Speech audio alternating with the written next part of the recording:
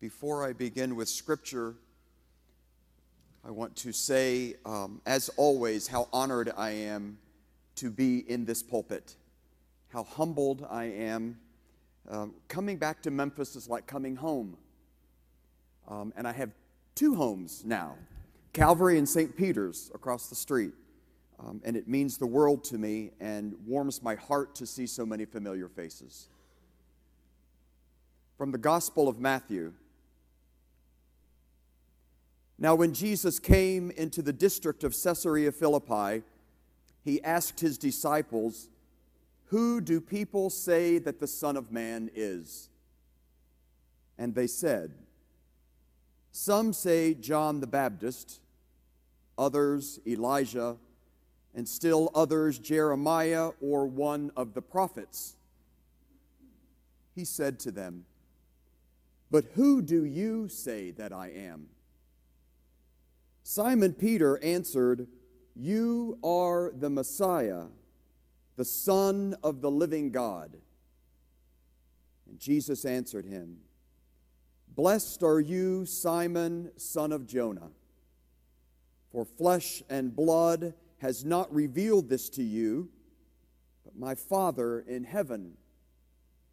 And I tell you, you are Peter, and on this rock I will build my church, and the gates of Hades will not prevail against it." The word of the Lord.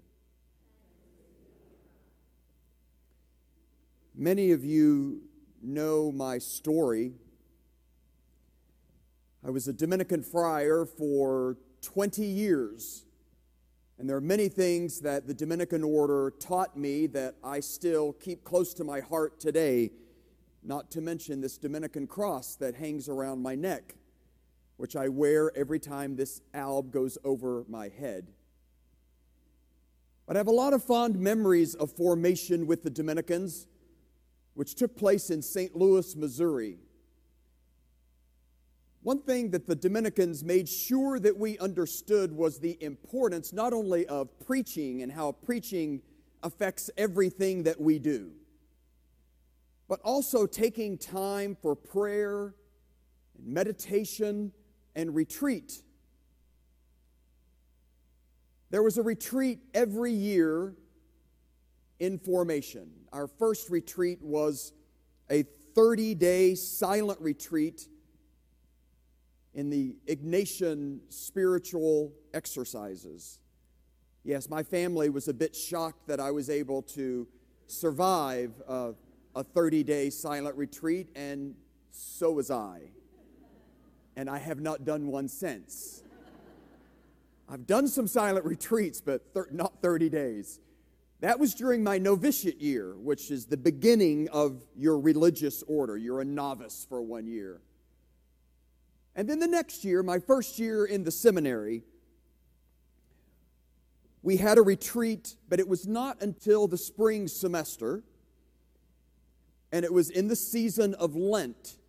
And if you're going to have a Lenten retreat, most people would think that you would do that retreat at the beginning of Lent or right before Lent starts, right? To kind of set the tone for what your Lenten season is going to be all about. Well, this Lenten retreat was in the middle of Lent, halfway through Lent. And I thought that was a bit odd. And being the shy person that I am, I did not say anything. I just went with the flow. It was a Dominican nun, a Dominican sister who was giving the retreat. And she said from the very start, "I bet you're wondering why we started this retreat mid-Lent instead of at the beginning." Well, I certainly thought that, wondered that same thing. And she said, "Because I think most of you probably started Lent with very good intentions. You had some certain Lenten practices that you were putting into place. Maybe you were praying more often. Maybe you were reading a special devotion every day. Maybe you were giving something up. Maybe you were doing something. She said, I think just about everyone has good intentions when Lent starts. She said, so I'm going to ask you halfway through the season, how's your Lent going? Well, most of us got a little uncomfortable and kind of wiggled in our seat a little bit, knowing that we had really good intentions at the beginning, but maybe, just maybe, things weren't going the way that we had planned. You're probably the same way. I would imagine most of you decided to do something or give something up or read something during the season of Lent. And did you know we're halfway through? This past Sunday was the third Sunday of Lent. We're halfway through. So I'm going to ask you the same question. How's your Lent going? Good, I hope. She also said something that has stuck with me forever. She said, Lent is not about what you do, and Lent is not about what you give up. Lent is about who you become. I'm going to repeat that. Lent is not about what you do during the season of Lent. Lent is not about what you give up during that season. Lent is about who we become. She used this gospel that I just shared with you, which you might be scratching your head trying to make a correlation between the two. She said the same thing I would say to you. I'm preaching to the choir here. I don't have to ask you, who do you think Jesus is? I think everyone sitting here can answer that, and most likely answer it correctly. We know Jesus is the Son of God, the Messiah, the one that had been waited upon for so long. So she kind of turned that gospel around. She goes, if you know who Jesus is, then ask yourself, not who do people say that he is, who do people say that you are? When people see you dealing with others, when they see you in public, when they see you at work, who do people say that you are? Or who do people say that I am? If we are going to decide we need to become something or become someone, I would think that most of us sitting here would choose Jesus. You might choose your neighbor. Yeah, I really like my neighbor. I really admire him. That's who I want to become. I really like my husband or my wife or my partner. I think I want to be... Well, that's all well and good.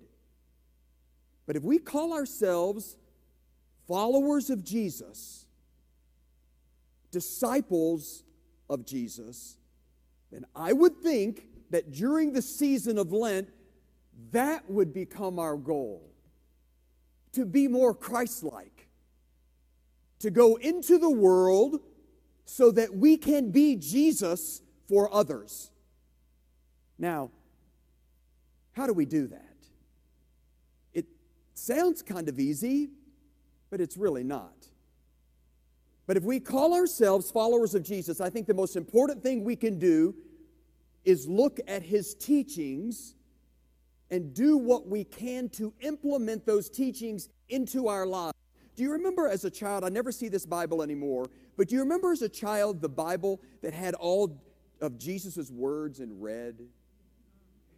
I found that so fascinating. You know, you would open it up and flip through it, everything's black. Ooh, look, here's what Jesus said. It's all in red. I don't see that anymore, but in some ways, it might not be a bad idea to find it and pull it back out.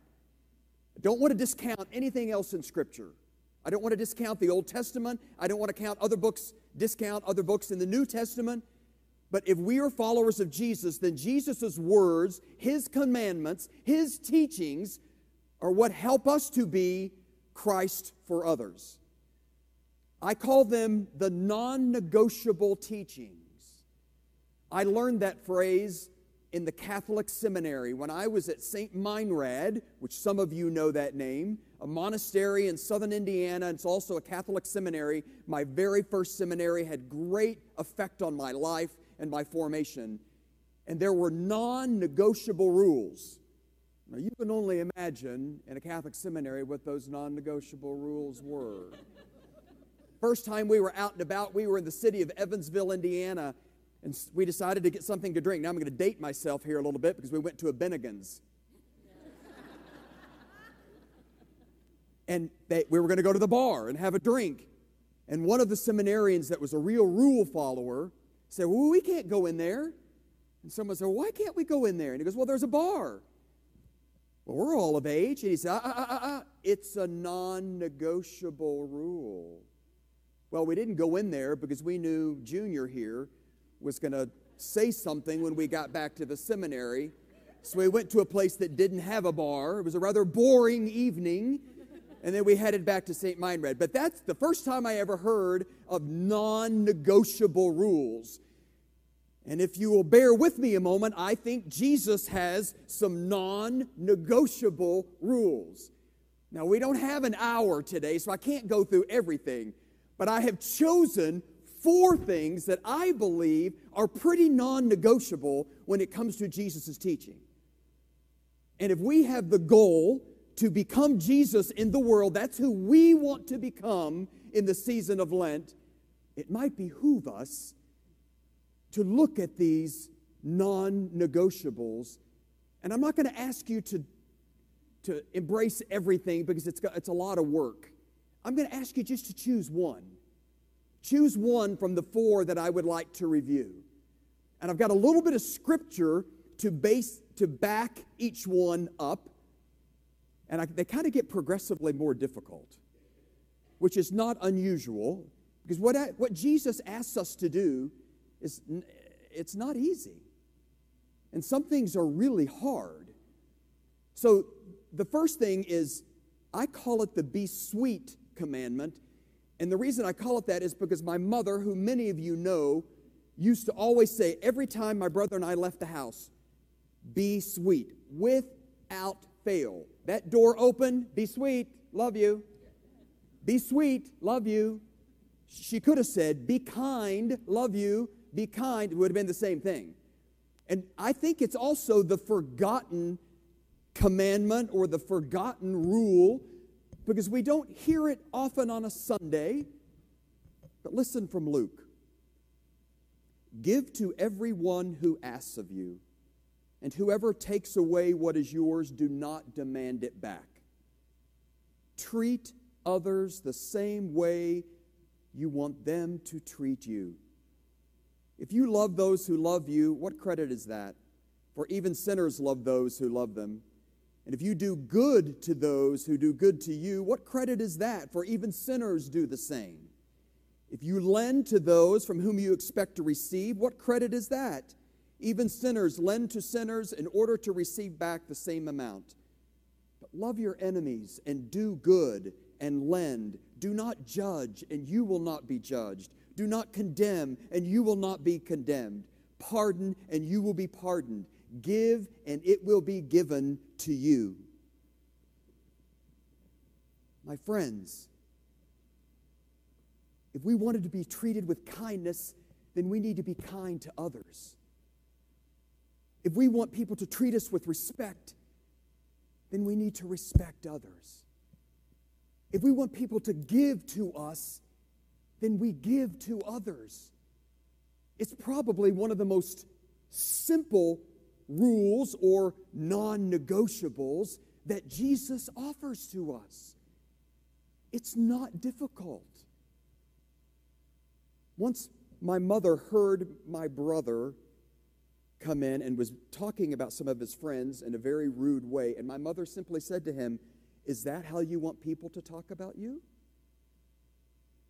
And then I heard my grandmother say that once also to me, and I realized, oh, Mom learned it from Grandma. And Grandma learned it from her mom. And her mom probably learned it from her mom. If we want kindness, we offer kindness. If we want respect, we offer respect. Second, non-negotiable. Being a servant. We forget sometimes that we are called to go into the world to be in service of one another. Jesus knew that the Father had put all things under his power and that he had come from God and was returning to God. So he got up from the meal, took off his outer clothing, and wrapped a towel around his waist. After that, he poured water into a basin and began to wash his disciples' feet, drying them with a towel that was wrapped around him. He came to Simon Peter, who said to him, "Lord, are you going to wash my feet?" Jesus replied, "You do not realize now what I'm doing, but later you will understand." "No," said Peter, "you will never wash my feet." Jesus answered, "Unless I wash you, you have no part of me." "Then, Lord," Simon Peter replied, "not just my feet and my hands, but my head as well." Jesus came into this world to serve, not to be served. And we forget that sometimes. Pope Francis says that the church is like a field hospital. We go to church, we hear God's word, we're fed by the Eucharist, and then we go into the world, which is like a war zone, to serve others and to be Christ. And then we come back to church, and the same thing happens again, and we hear God's word, and we are fed spiritually and physically, and we go back into the world because we've been at the field hospital. We become his feet and his hands in the world. You know John Michael Talbot, do you know that name? He's a Franciscan friar who lives in Arkansas. He's also a musician. It's a beautiful song called St. Teresa's Prayer. You might have heard it before. You may have heard it from me before. Christ has no body now but yours, no hands, no feet on earth but yours. You are the eyes with which he looks, compassion on this world. Christ has no body now on earth but yours. As servants, we go into the world to be his hands and his feet and his mouth and his eyes. We go into the world to be his body. It's not easy, but that field hospital gives us the courage and the power to get back out there and do exactly that. The third non-negotiable is forgiveness, mercy. Maybe, just maybe, the most difficult thing that Jesus asked us to do. Then Peter came to Jesus and asked, "Lord, how many times shall I forgive my brother or sister who sins against me? Up to 7 times?" Jesus answered, "I tell you, not 7 times, but 77 times. There are times in our lives when someone wrongs us, offends us, and for some reason we just can't find the courage to forgive. And it ends up being a grudge that festers and festers and festers even more. And whether that grudge has lasted a year or 5 years or 15 years or 20 years or longer, if it's lasted that long, sometimes we don't even remember why we were mad in the first place.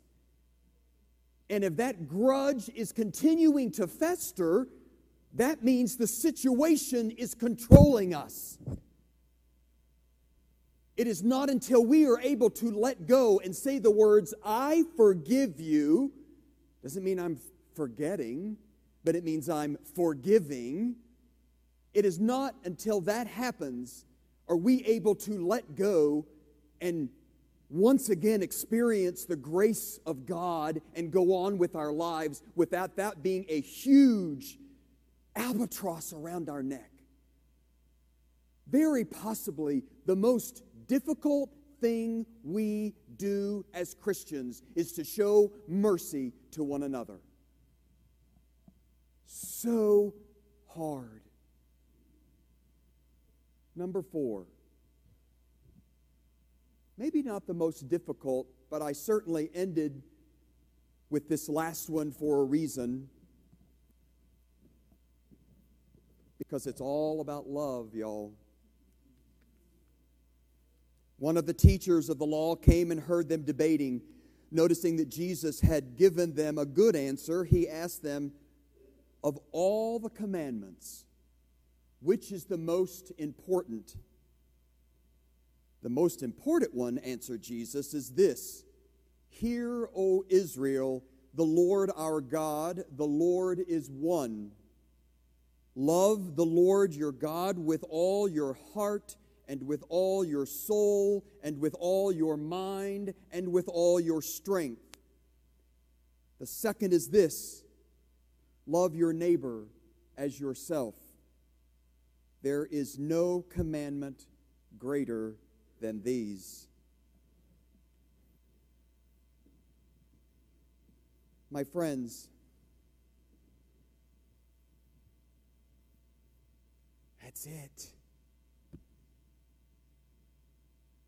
I've often said, and you probably have heard in my preaching before, how can we love the person sitting right next to us? I'm going to restart that over. How can we love the God we cannot see when we love the person right next to us? So we don't love sometimes the people next to us, is what I meant to say. But yet we love God. And God is with us, yes, in spirit, but we can't manage to show respect, show kindness, forgive, and show love to a person sitting right next to us. Why is that? They thought they had Jesus trapped when they asked him that question. He was talking about commandments, and they knew, because there were over 613, I think, to be exact, commandments in Jewish law. They thought they had him trapped. There's no possible way that he can choose one. No way. So, Jesus, what's the most important? We've got him. He's trapped. Love the Lord your God with your heart, your soul, and your mind, and your neighbor as yourself. Period. End of sentence. Nothing else to be said. It's over. Everything else is summed up in that. You don't have to go any further. No further. Don't look any further. But yet today we still struggle not only with loving the other, but loving the people right next to us. I'm telling you what, Christchurch, New Zealand would not have happened if the law of love was taken seriously. I can give example after example after example. If we learn to live the law of love, as Jesus said, everything else will fall into place. That's it. Period. No more. You know, this is tough. I gave you 4 non-negotiables, and I could have given you a lot more. I also chose you to choose one because I don't want you to be overwhelmed. I mean, after all, we're halfway through Lent, remember? Just choose whatever you need to work on. If it's being kind to someone, work on that. If it's being a servant for others, go to your field hospital and then go out into the world and be a servant. If it's forgiving someone who wronged you, then work on that. And if you struggle with love, work on that. Because it's a lot of work. When I taught second grade years ago, And you may have heard this before too. There was a little boy who asked me, Mr. Pitzer, why is Lent so long? And remember, that's coming from a 7-year-old who celebrates Christmas one day, celebrates Easter one day, celebrates the 4th of July one day, celebrates Thanksgiving one day, celebrates their birthday, well, sometimes a week, one day. And then this was in a Catholic school, it'd be the same thing in an Episcopal school. You celebrate the seasons of the church, and it's long. It's long for us as adults. So could you imagine for a 7-year-old? Mr. Pitzer, why is Lent so long? And what I wanted to say to a few of the students, it's because you're such a sinner. But I didn't. I said to him, and I remember when it happened. His name was Roberto, a little Hispanic boy from San Antonio. I said to him, and I say the same thing to myself, and I'll say the same thing to you today. Why is Lent so long? Because we have a lot of work to do. We have a lot of work to do. May God give you the grace and the courage and the faith to simply get busy and get the work done. Go into the world and become Christ for others. Amen.